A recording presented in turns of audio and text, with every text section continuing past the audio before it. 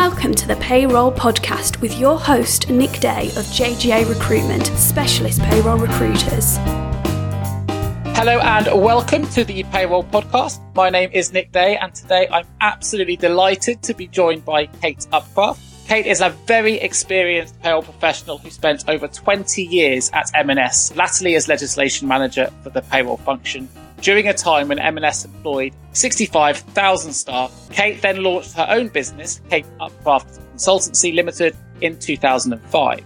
Now, Kate is a renowned lecturer, consultant and writer and a contributing editor for the Global Payroll Association. And it was at the recent GPA UK Summit in London that we last met prior to today. Kate is widely respected as an expert on all aspects of payroll legislation, has been involved in high-level government lobbying and consultations, where she has always worked tirelessly to improve the payroll industry for all.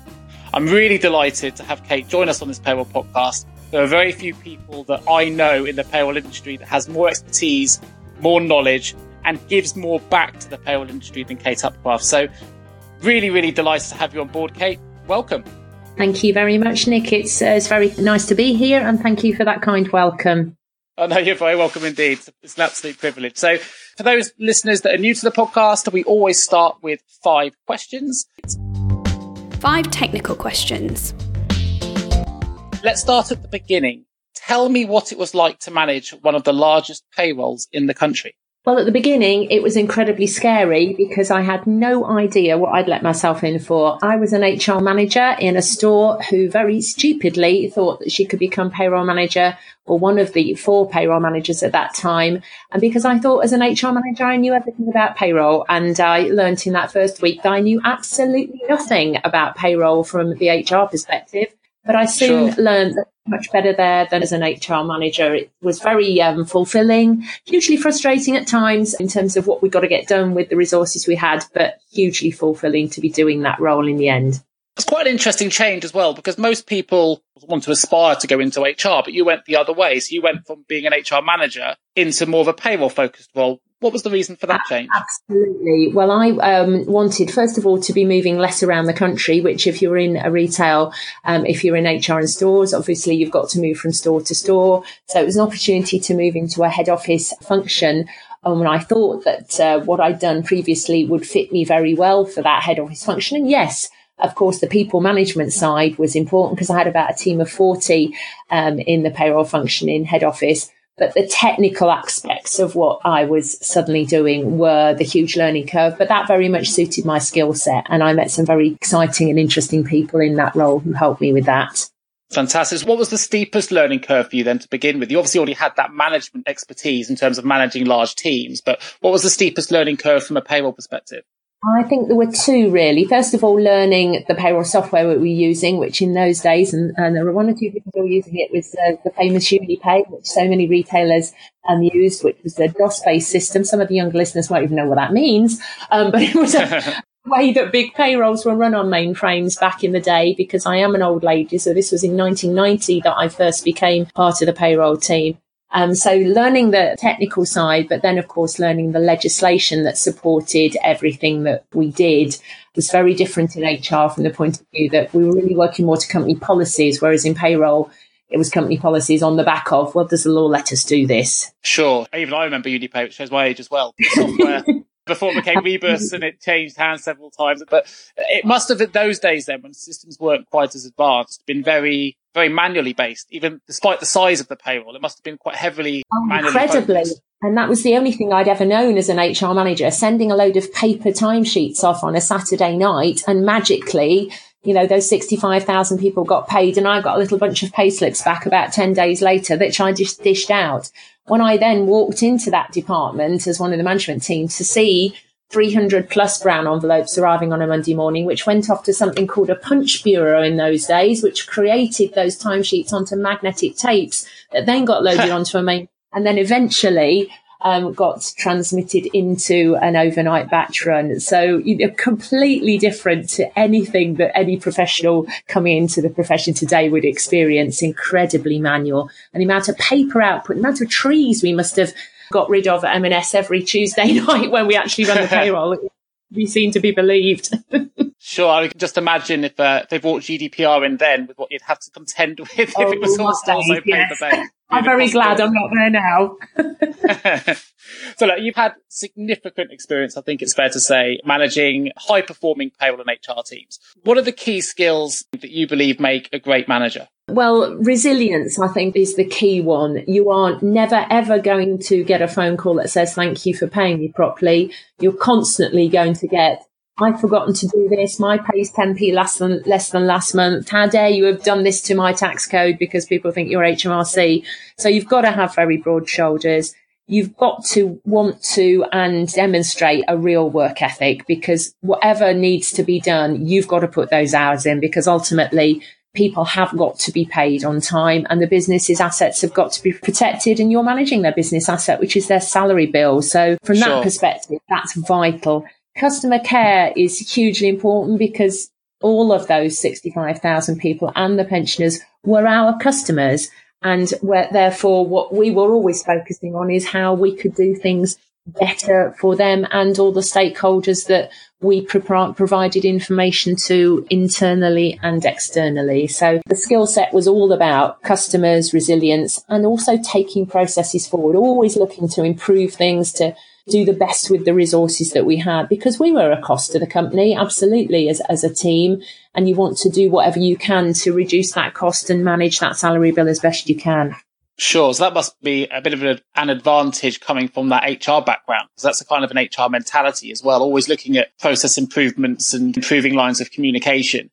I'd be interested to know, going from an HR management background then, where I guess you've got employees coming to you with requests that are going to benefit their career in a slightly different way. Maybe that's to do with appraisal, promotion or whatever, going into an environment where most of the calls you're dealing with are maybe more complaint orientated, because perhaps pay is incorrect or they're questioning something in their pay, particularly because, as we know, payroll is the largest cost of any organization. So that's also a cultural shift. How did you find that change for you from a management perspective? Going into an environment that perhaps the type of complaint or the type of query from an employee you were dealing with on a daily basis changed? Well, it's twofold, really. Of course, I was managing the employees who actually worked for me, and a lot of the time was about the development work of the team and how we were going to make sure we had the talent pipeline to ultimately, replace me and take people forward in their own careers. So we were always looking to recruit and develop.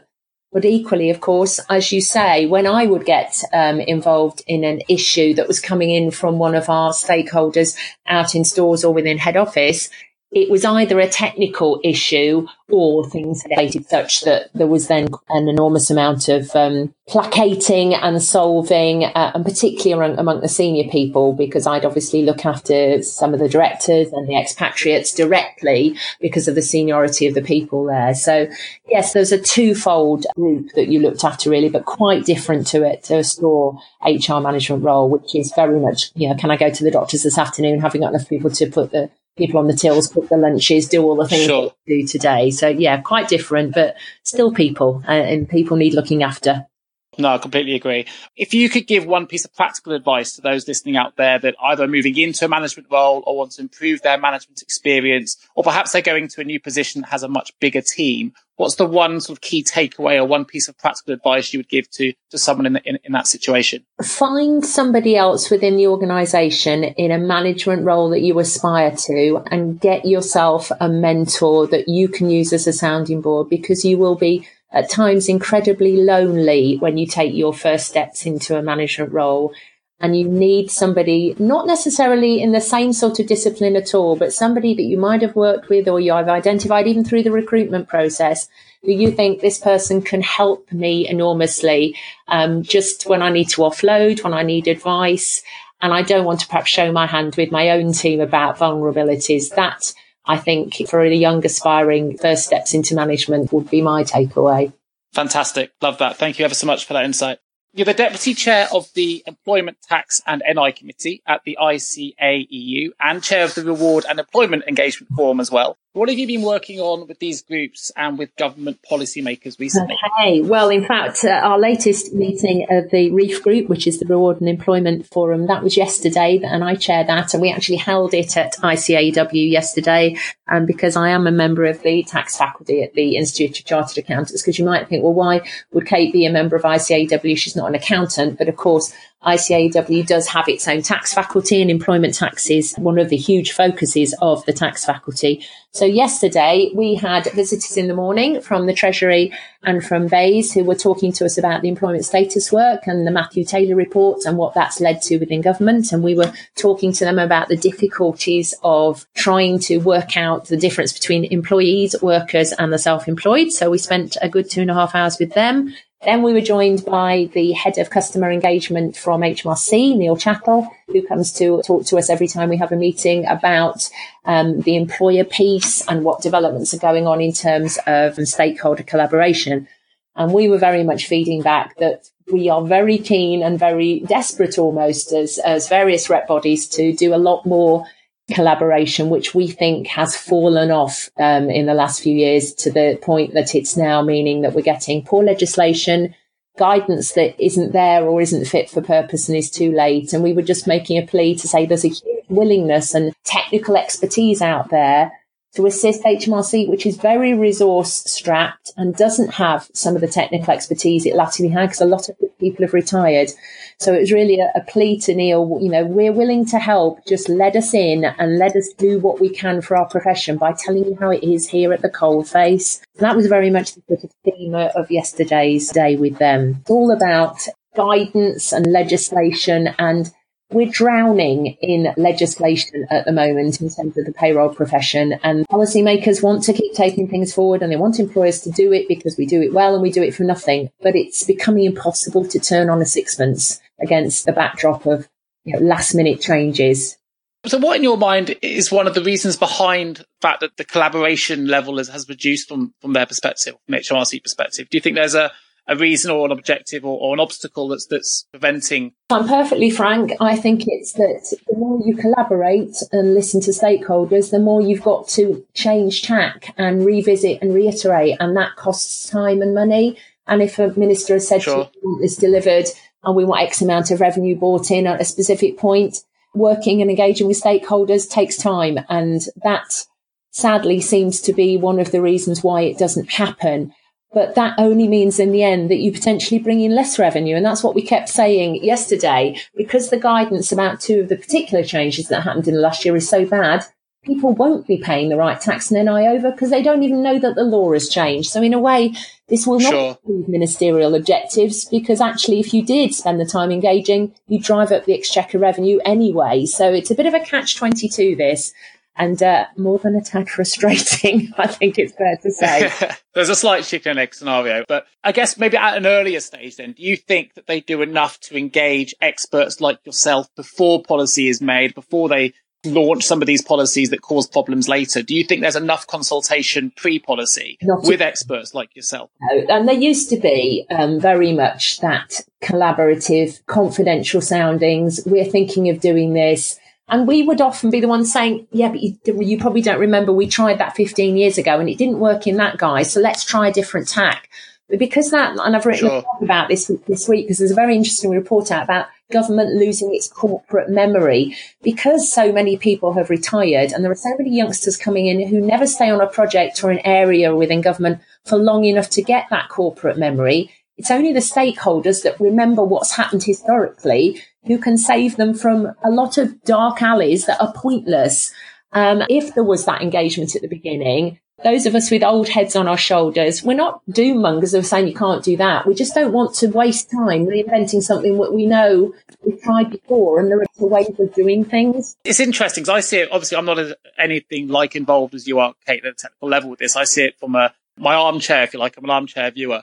But I find, look, some of the things that happen, they seem to be more focused on trying not to be left behind from a technology point of view, you know, making sure that you can do things via Alexa or they've got the latest technology, don't really focus on the genuine problems that are preventing payroll professionals from delivering as well as they could? Absolutely. I mean, this is the whole drive with digitisation is absolutely a given because of the headcount reductions and the fact that they're losing 170 tax offices and going to 13. So managing that property change and the digitisation that's a result of the headcount is a massive change on its own. Then you've got to overlay all the Brexit stuff. And all we kept saying to the civil servants who are with us is, I hope you are saying to ministers, no, minister, we cannot do all of this at the same time because our customers won't get the service they need from us. We don't have the access to ministers. We rarely get enough access to civil servants, but I'm not sure we're getting that there is a strong enough pushback to say, I know John Thompson has said that he needs to reprioritise. He's head of HMRC and he's told ministers that. But I hope that there will be some, we're not going to do this now because we simply know we can't do it well enough and we're pushing it back for a bit. And that would be a very sensible, pragmatic, and I think well-received response to some of this stuff. We've got a new type of national insurance net coming in next April. We haven't even got the primary legislation for it. It's been delayed 1 year already. Wow. And yet they think it'll still happen next April. There are 2 months before we need a specification for this, and we haven't even got the legislation. So there's no understanding of the time lag that it requires to deliver digital projects on our side when there ought to be, because they're so busy doing digital projects on their side. And that's a bit strange. Absolutely. And as you know, payrollers are busy enough still handling GDPR compliance that affects all divisions. You've got gender pay gap reporting. There's legislation that is always changing. It's almost like they forget how much they've already got on their plate, and then something else changes and there's something else to implement. And it's from your mind, is there anything, if I was a payroll manager at the moment, working in industry, and I wanted to get involved, is there something I can do to try and support change and try and support some of the things that you're doing at a lobbying level or consultation level? Is there anything that I can do or can be seen to be doing to improve things at my level? Absolutely. I mean, every consultation that's out there, you can respond as a member of the public or as a member of representative bodies. So if you are a member of CIPP or, like me, ICAEW or any other representative body, you can either feed in through them or feed in independently. But equally, all of the work that I do, because I'm also a member of the Chartered Institute of Tax and their Employment Tax Committee, we're volunteers who give up time to sit round at the table with other like-minded professionals to put together responses and lobbying stances.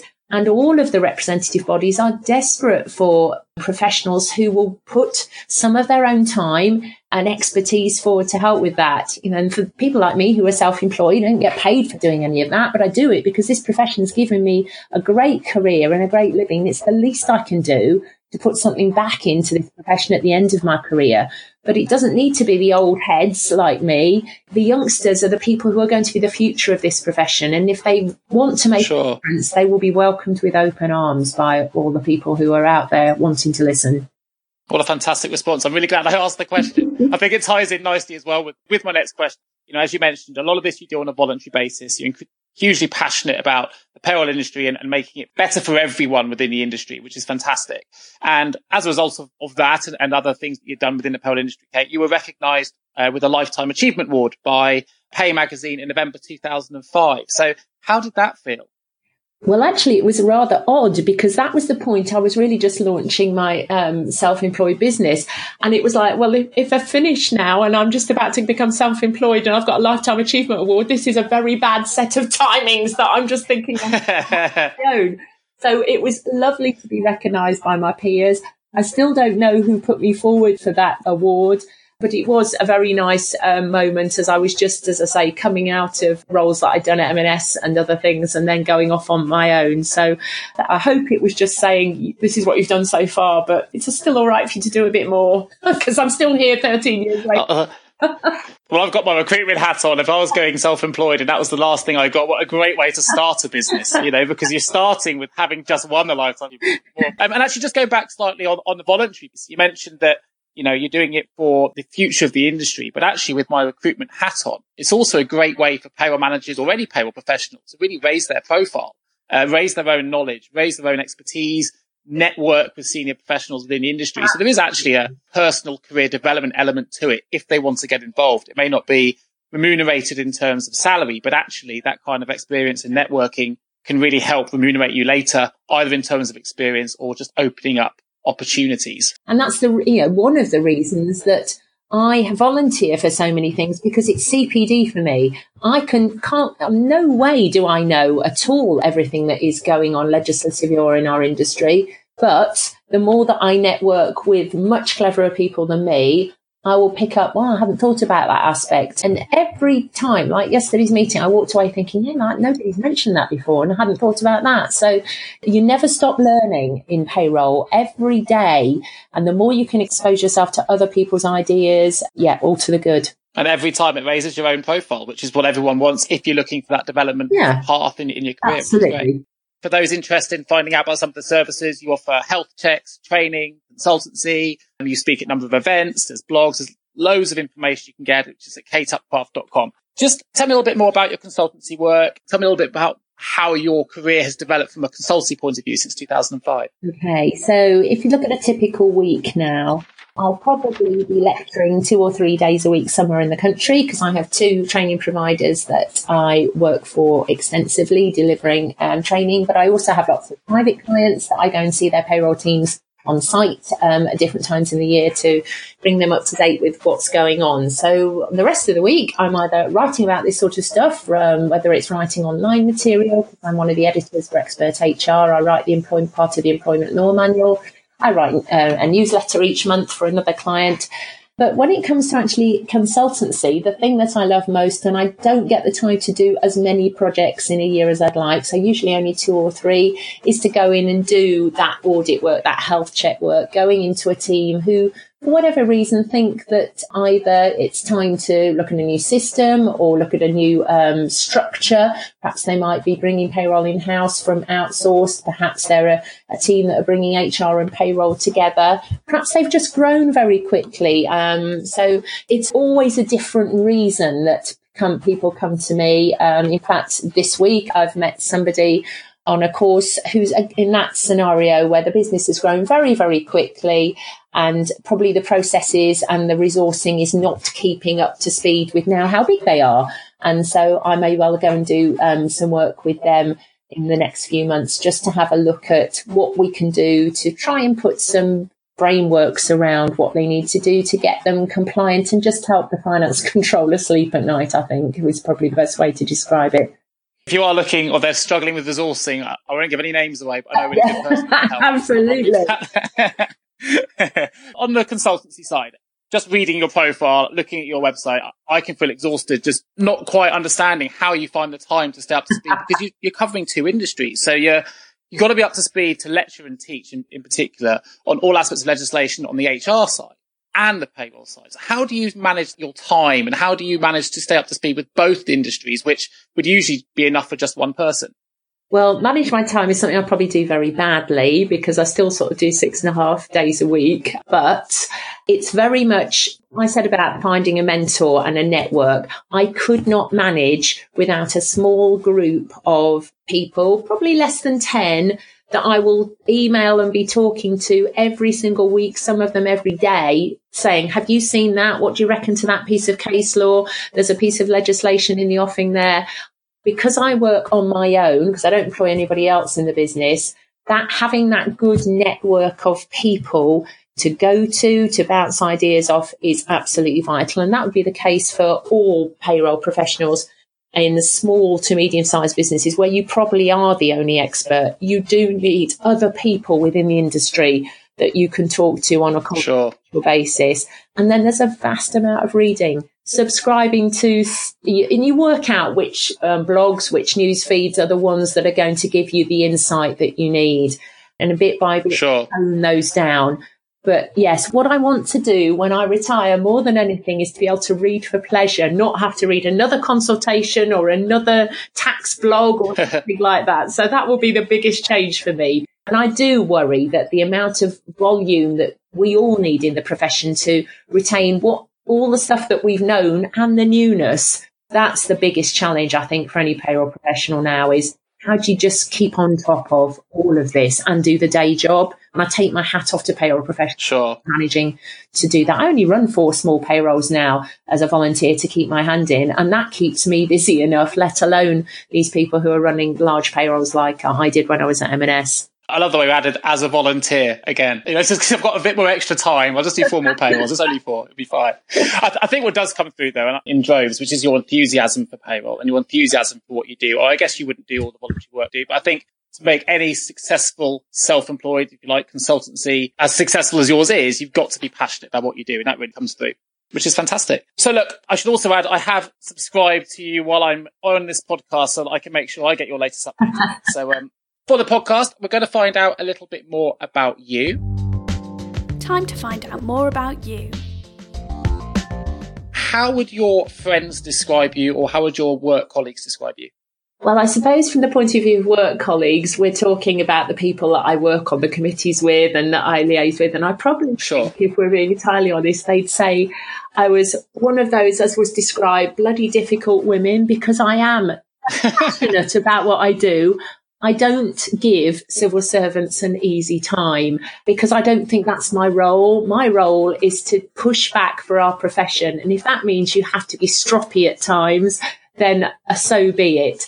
But I think that's a very different role than obviously the role I want to portray to the profession who I'm trying to work with. But yeah, I think they'd probably say passionate, stroke stroppy, and never stops talking. But I can actually understand that. I mean, from a recruitment perspective, when a client calls and says they want something, our job is also to push back, because with what we do, and we're there to advise. And if you want to advise professionally and accurately, you sometimes have to push back. You've got to sometimes give some quite honest advice. And whether that's about salary being incorrect or difficulties in a search, you've got to give that back. Because if you don't, and you take the route of water, you end up just not delivering. You know, that the same for yourself, if you're dealing with the HMRC, for example, or civil servants, if you're not giving that honest feedback, then it doesn't progress. No, that's right. Isn't it? So I think passion. It's passion. Anyway. Often with the audit work that I do, when you go back to present an audit report at the end, you'll be meeting senior people and you are not being true to the more perhaps junior people that have engaged you to do the work if you don't actually put across what they might have been struggling to get senior people to hear. So you've done a huge disservice to them if you say, yeah, everything's great, when it isn't great. And the reason it isn't great is that senior people perhaps haven't been focused on it enough. And therefore, you do have to deliver some difficult messages as tactfully as possible. And sometimes those difficult messages will even result in some people having to leave the business who've not been delivering correctly. So you've got to be mindful that sometimes you're being called in to shoot bullets that other people don't feel that they can shoot. So you do need those broad shoulders and that willingness to say the unsayable.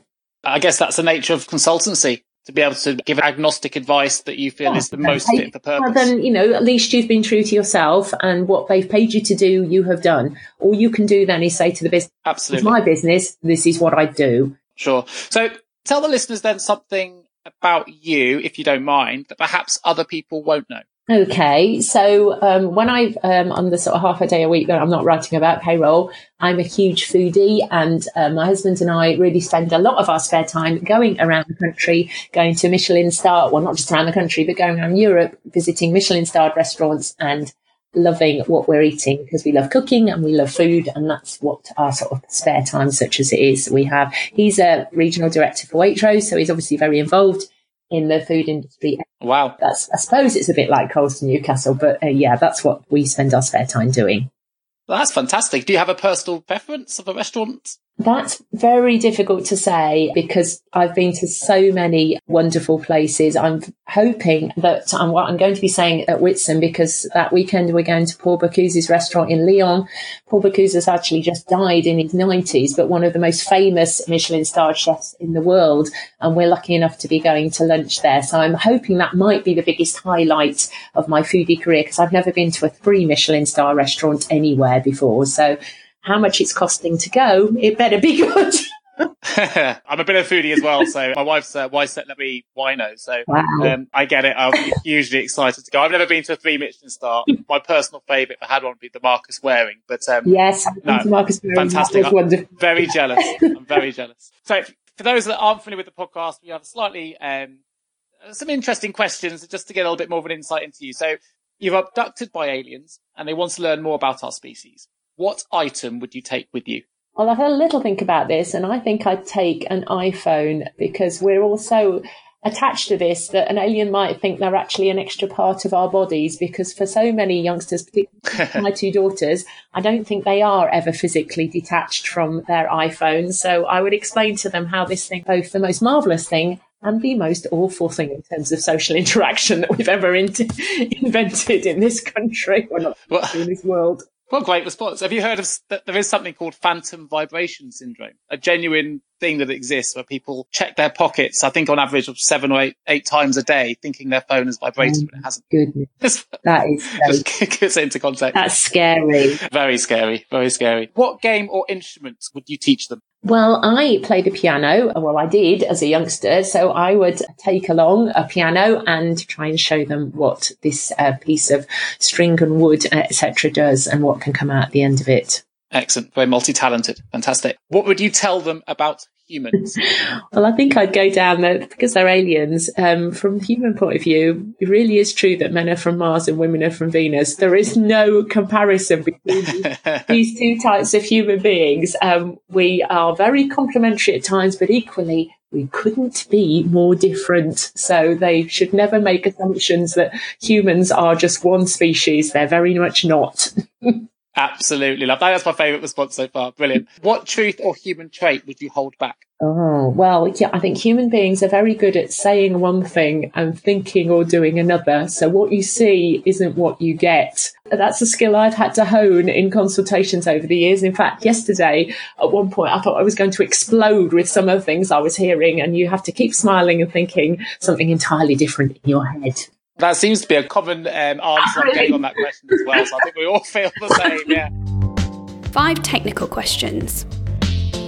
So question here. Since 2005, you've become a very experienced technical writer, editor and lecturer. And I know that you cover a very wide range of payroll and HR matters. How do you see the industry changing in the next 3 to 5 years? Well, I think we'll see artificial intelligence developing even in our particular profession. So there'll be a lot more automation of tasks. But what that will leave is that the people who are still very much needed are going to be very much of a technical nature. And I get a bit frustrated, and you must do as well, Nick, when I hear people going for payroll jobs who think payroll is a data input job, and it's not. Sure. And if that's what people think payroll is about now, they're going to get the shock of their lives in the next 5 to 10 years, because it won't be that at all. There'll be none of that data inputting type role. It'll all be about systems and understanding legislation and process development. It will become a very technically adept role. And of course, as we've said,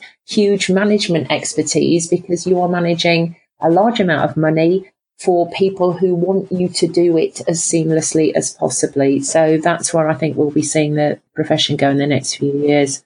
Yeah, I completely agree. I think it's always been analytical, but I think it's going to become more technically analytical, more reporting focused, which I think is a great, because those analytics and reports can really drive strategic decision making at board level. It can really help elevate the payroll industry in the sense that they're going to have access to much more data, if you like, as more and more becomes automated, that can be used to make and drive business related decisions.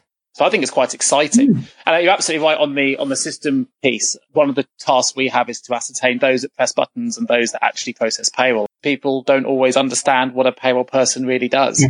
And that's obviously part of our role to educate. On that side, is there something you would recommend to help them prepare themselves for the changes that are coming in that will prevent them, if you like, from being, I don't want to say the word left behind, but I can't think of a better way of putting it. But anything you would recommend they started doing now in preparation? You've got to take your own personal development very seriously and keep badgering your organisation to take it seriously. Obviously, I meet the organisations where it is being taken seriously, because they're the ones who are coming on courses that I deliver, where the teams have got a payroll manager who asks me to go in and review processes. But there are 1.8 million PAYE schemes out there, and there are hundreds and thousands of employers where this is not being taken seriously. So what we've got to get the payroll professionals to do is to be demanding and saying, I cannot just carry on doing what I'm doing year on year without getting some professional development, because that will cost you money. It's a huge compliance risk if people don't know what they're doing. And we're starting to see, because this is a consultation that I'm involved in at the moment, the fact that we have a tax exemption for being trained by our employer, we don't have that same exemption if we want to do our own personal development, because those costs that we might incur of trying to develop our skill set if our employer won't, we don't get those tax relieved. And that's something that the government are addressing now, because one of the productivity barriers in this country is poor skills. And we need to level the playing field. But I would be very demanding. And if I was going into a role and there wasn't a commitment to developing me professionally, I'd be walking away, because I'd be very concerned about the nature of that business if that was the way they handled themselves. I used to get frustrated at M&S because there was a huge culture of development within the finance function. We were in the HR function as a payroll team, and there it was all, we don't need any external training because what we do is all internal. And I was one of the first people ever to take my IPPM diploma, as it was in those days, because it had been unheard of for somebody within payroll to actually get a qualification. It was all homegrown training. And that culture is a culture of the past. We've got to be looking externally and keep our skills up to date. Excellent response. Would you recommend that they approach an HR director for that kind of support? It depends what function you fit within, whether you are in HR or finance, but you've really got to get both on side, because any HR director who isn't interested in the professional development of anybody in the organisation is in the wrong role anyway. And the finance director ought to be hugely, particularly if they're a senior accounting officer, because they've got that responsibility to sign off accurately their PAYE compliance. How on earth could you have a payroll team that are not adequately trained and sign on that dotted line? Because what finance directors in the private sector have particularly got to be mindful of since September of last year is there's now a court-brought criminal offence of tax evasion. And that means directors can go to jail if there are people in their organisation who are, whether it's wittingly or unwittingly, facilitating tax evasion by not knowing what the law is and applying it properly. So if there was ever a lever to say to the senior person, I think I could do with some training because I'd like to keep you out of jail, I think that's a conversation I'd want to have as a finance director. Well, great response. I'm really glad I asked the questions there. You take that away and we'll have people writing their pitches, which is good. It'll mean people get developed. Yeah. It's fantastic. So we've touched upon some of them already, but what are the generic problems that you come across within payroll? And are there any common solutions you can recommend that could perhaps instantly help mitigate risk or reduce costs? Right. Well, we've obviously, as we've just been touching on, the lack of senior involvement is very important. So you've got to try and leverage a seat at the table or access to the senior people so that they understand the risks that are going on within the business. You don't want to be the person who opens the envelope to a winding up order from HMRC because something's gone wrong with the PAY, not because you've done anything wrong, but because the senior people don't understand that things don't work necessarily well in RTI at the revenues end, and that can lead to all sorts of assumptions about the business. So engaging with the senior people and also engaging with what HMRC are doing with your data from an RTI perspective, it's absolutely vital so that you protect your own reputation and the businesses. But the area now that HMRC are completely turning their attention to, and they've written to the largest businesses in the country in the last 2 weeks, is to say that we want to focus on benefits and expenses now. We're not that bothered about PAYE from that perspective, because if you're using decent payroll software, you're getting the right people and the right amounts through, taxing and NIing them, the system will do that. But what they are concerned about is all the stuff under the radar, all the things you're doing for people, giving to people that never make their way onto a P11D or into a settlement agreement. And there's all that untapped tax and NI. So they're certainly the large business clients I've talked to in the last few weeks. All the compliance reviews are around process flows, controls, analysing data from systems. And there's a lot of support out there with new, particularly from the big four, new tools that will help businesses to pull all that data together before HMRC come in and do the same exercise and ask questions about what's that expense claim? Why are you paying that tax free? And that's the new focus, really. So the more people can now turn their attention to expenses and benefits and tightening all of that up, that's where they're going to make some real savings in terms of reducing risk. Fantastic answer. That ties in really nicely with the next question. You kind of touched upon it already, but in recruitment, we talk a lot about the risks and costs associated with a poor hiring decision. But I was going to ask, what are the risks and costs associated with getting payroll wrong? And I think you've touched upon some of those already, but are there any additional risks that perhaps worth mentioning? Well, I suppose that the new risk that we've all had to accommodate really since 2012 is our regulation is not just with HMRC, it's with the pension regulator. And because the regulator has criminal opportunities and offences that it can levy, we've already seen prosecutions for auto-enrolment failings. And this week we've seen the first big high profile one, if you like, with a pub chain that are being taken to court by the regulator. So we've suddenly had to become pension experts who are subject to a regulator that's got even more draconian powers than HMRC. So that's a risk in itself. We've talked about the potential prison, which is quite drastic in the private sector. But fundamentally, of course, there's the employee relations risk. If you are getting things wrong, what is that doing to people who are not going to stay with you? My husband has had various jobs in retail over his career, and one of them, I won't mention who it was with, of course, in the 15 months he worked for them, never paid him once correctly the whole time he was there. And he was a senior manager, not that it matters how senior he was, but that's tarnished his view of them, and he would never go back and work for that particular retailer. So it does matter that when we start people on the payroll, we begin a good relationship by paying them accurately. We pay them accurately through the time they're with us, and we part company accurately as well, because they will be our future customers, people who will tell others, don't even go and think of working for them, they'll never pay you properly. So don't underestimate that employee relations damage that payroll function can avoid if it's well structured and well managed. I don't know what to say. I wasn't expecting that response, but I'm so passionately agree. When I saw you at the GPA, I was giving a keynote speech on the cost of a poor hiring decision. And actually, that was very much centered around not just the costs, in terms of lost salary and those things that people, or recruitment fees even, that you've lost because the person hasn't worked out. The greater value is much more in damaged employer brand, employee attrition, turnover, a low morale workforce, all those things that can be affected, just all stems or potentially could stem from an incorrect or a poor performing payroll operation.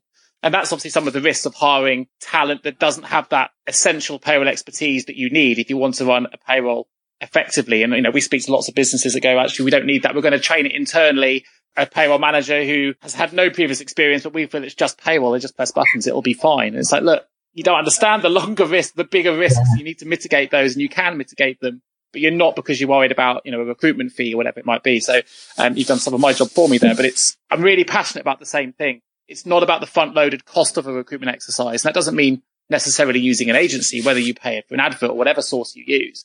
Think longer term. Think about if the costs of getting that hire wrong far outweigh any front-loaded costs of getting the person in. So 100% agree. So thanks for that. That's quite passionate about that side. Do you think, from your point of view, that there's still an underpayment element here, as in people not being paid the right job rate for payroll? I've met a number of people this week when I've been out lecturing this week down south, where people have been dropped into payroll in the last 2 or 3 weeks at very, very low salaries, who were perhaps purchase ledger clerks, because the perception is they don't need any skills. And we're talking people on low 20s who are now suddenly the payroll manager. And I find this hugely concerning, that I don't think there is that proper salary scale that recognises the technical stuff here. Oh my God, 100%. And we see it all the time. It kind of depends on how much the individual, the function you report into, whether that's HR or finance, values payroll. If that HR director really values the contribution the payroll makes, you tend to find that the salaries are commensurate with where I think they should be. But if it's, as you said, the finance director has said, you work in purchase ledger, our payroll person's left, how about you move across? You can already sense they feel it's an unskilled area, and they pay accordingly. And some of the salaries for positions we work with are, well, actually, to be honest, we turn some positions away because they're just not possible for us to recruit. It's too low. Because there's no point people thinking that is what people are valued at in the industry, and the recruitment industry do have a big role to say, we know what's going on from a benchmarking perspective, and you're way off the pace here. There are some really good employers. I have to say there are some people that pay absolutely at benchmark. They're great, and they give good progression opportunities. They support qualifications, all those things. There are some brilliant employers, but equally, there are definitely some, and without mentioning any names, there are definitely some out there that certainly don't support training, which you mentioned, if you were in those shoes, you would leave, if that was the case for you. There's certainly businesses out there that underpay. The weird thing is they're happy to be really patient as well. They'll say, look, we're not upping our salary. If it takes us 6 months to find someone, we'll wait 6 months. But that in itself, for me, is undervaluing the importance of that individual. Yeah. Because if you think you can wait 6 months because payroll's not important, then really you're setting yourself up for failure anyway. And it'll cost you a lot more in the long term, in the long run, which is a shame. Let's hope it changes. So with legislation changing so fast in payroll, Kate, what do you think the HMRC can do at the moment to improve payroll delivery? Well, just two really simple things to my mind. Listen to the experts on the outside and learn from what they're telling you. Those two things, they would make a world of difference if only we could try and get that back to where we were 10 or 15 years ago when I started out being a lobbyist and doing some of this work. Nice, clear and concise. I think there'll be lots of people potentially rewinding this last 10 minutes, listening to it through a couple of times, because I think there's some really good practical advice you've given here. So last question before we enter Vault. What do you think can still be done to improve the status of the industry as a whole? I think somehow we've got to rebrand ourselves, because when I became originally, I was a staff manager at M&S, and latterly, suddenly I was an HR manager or an HR business partner. We've got to do that in payroll. We've got to get rid of that wages clerk tag that seems to still hang around from the 50s and 60s. And we've got to become employment tax specialists. And I know employment tax is only a tiny bit of what we do, but boy, it sounds so much more powerful for some reason than payroll. So if words mean a lot and rebranding can do what it's done for HR, then somehow we've got to do that. And we've also got to embrace the payroll apprenticeship that I've been working on, that Ian Holloway has been marvellous in creating and crafting for us, because that is the future of our profession, bringing people in who want to do this as a career and supporting them through that qualifications journey. That will turn us away from that assumption that we just press a button once a month and then go and do our knitting in between. No, fantastic. And I'm really excited to say as well, I don't know if you're aware, Kate, but we've got Ian coming onto the Payroll podcast to talk all about the apprenticeship scheme at a later episode. It's an amazing piece of work that he's taken forward. Fantastic. Well, we're going to open the vault. Entering the vault. What would be one piece of advice you would give to someone working in payroll right now? Believe that it's a profession, not a job. Great. Fantastic. With the benefit of hindsight, what would be the one career decision you would change? That's a difficult one, because all the things I've done have led me on to other things. Perhaps it was simply that I would never have become self-employed if M&S hadn't decided to get rid of all of our team and set up a shared service centre in another part of the country. And perhaps I should have been braver sooner to think I've actually got some skills that might be useful elsewhere in the outside world. So circumstances conspired to give me an opportunity. Perhaps I should have been braver and made that happen sooner. It was out of your hands. I actually remember when that happened. We were involved, probably not to your benefit, Kate, at the time. I worked for a different recruiter, and we were involved with that relocation project. I remember how big scale it was at the time, many years ago. What happened, of course, is that many of the people came to work at that shared service centre up in Manchester from Ceridian, which it was in those days. And then latterly, outsourced the payroll back to Ceridian and sheepied everybody back again. So some of these strategic decisions that get taken that involve payroll, on the face of it, do look very strange. Outsourcing isn't always a silver bullet. Insourcing isn't always a silver bullet, but people will try all manner of things, won't they? Oh, no, they do. I mean, one of the things I've loved, I guess, benefit of being in this industry for a long time, like yourself, is the cyclical nature of things. People outsourcing, coming back. I mean, it's great. Yes, but it's busy, They do recruitment in business. But we're either working with bureaus who are suddenly growing because everyone's outsourcing, or working back with the employers who are bringing everything back in-house. And they're always changing systems, which is great. If you had the power of foresight and could change the entire payroll industry with one action or improvement, what would that action or improvement be? Well, I'm going to say something that is probably not what any of your other speakers have said, and it's actually nothing to do with the payroll industry. But I firmly think that if HMRC had some proper ministerial oversight, which they have never had because they are considered to be an independent department, we would be in a better position than we are now, because they would be more easily held to account on behalf of their customers and the taxpayers. Great high level response as well. Fantastic. Who motivates you then, Kate, and why do they motivate you? Well, you have to be very self-motivated when you work on your own, as I do, when you haven't got any other employees. But therefore, as I've mentioned while we've been talking, it's putting good people around you in your network, and the great minds that I sit in committee meetings with and exchange emails with constantly bring me back down to earth, that I am only scratching at the surface of what I do. There's some incredibly clever people out there, But that makes me want to try harder to be the best that I can in the time that I've got left in this industry. And it's those people that have made me carry on doing what I'm doing. Brilliant. Thank you. So last question for the podcast. If you didn't work in payroll, what would you be doing? Well, this is going to sound really strange given the conversation we're having and what I do for a living. But I wanted to be a filing clerk when I left school because I'm incredibly shy. I don't like the social interaction or anything. I have to absolutely put on that today you're going to be Kate Upcraft, a lecturer.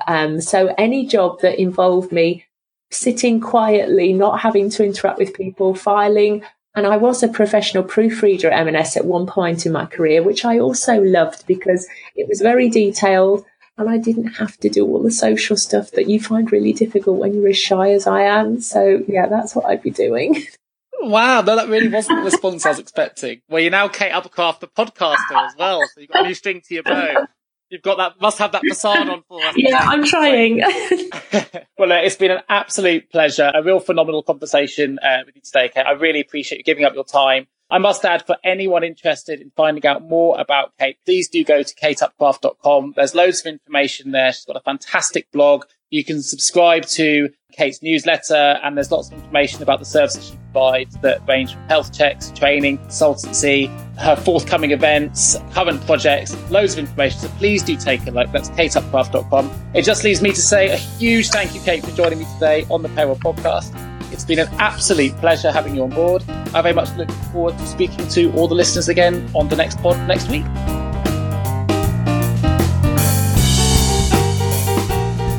You've been listening to the Payroll Podcast with Nick Day of JGA Recruitment, specialist payroll recruiters. If you would like to feature on a future podcast, please contact us. For a wealth of world-class payroll content, please visit us at jgarecruitment.com. See you next week.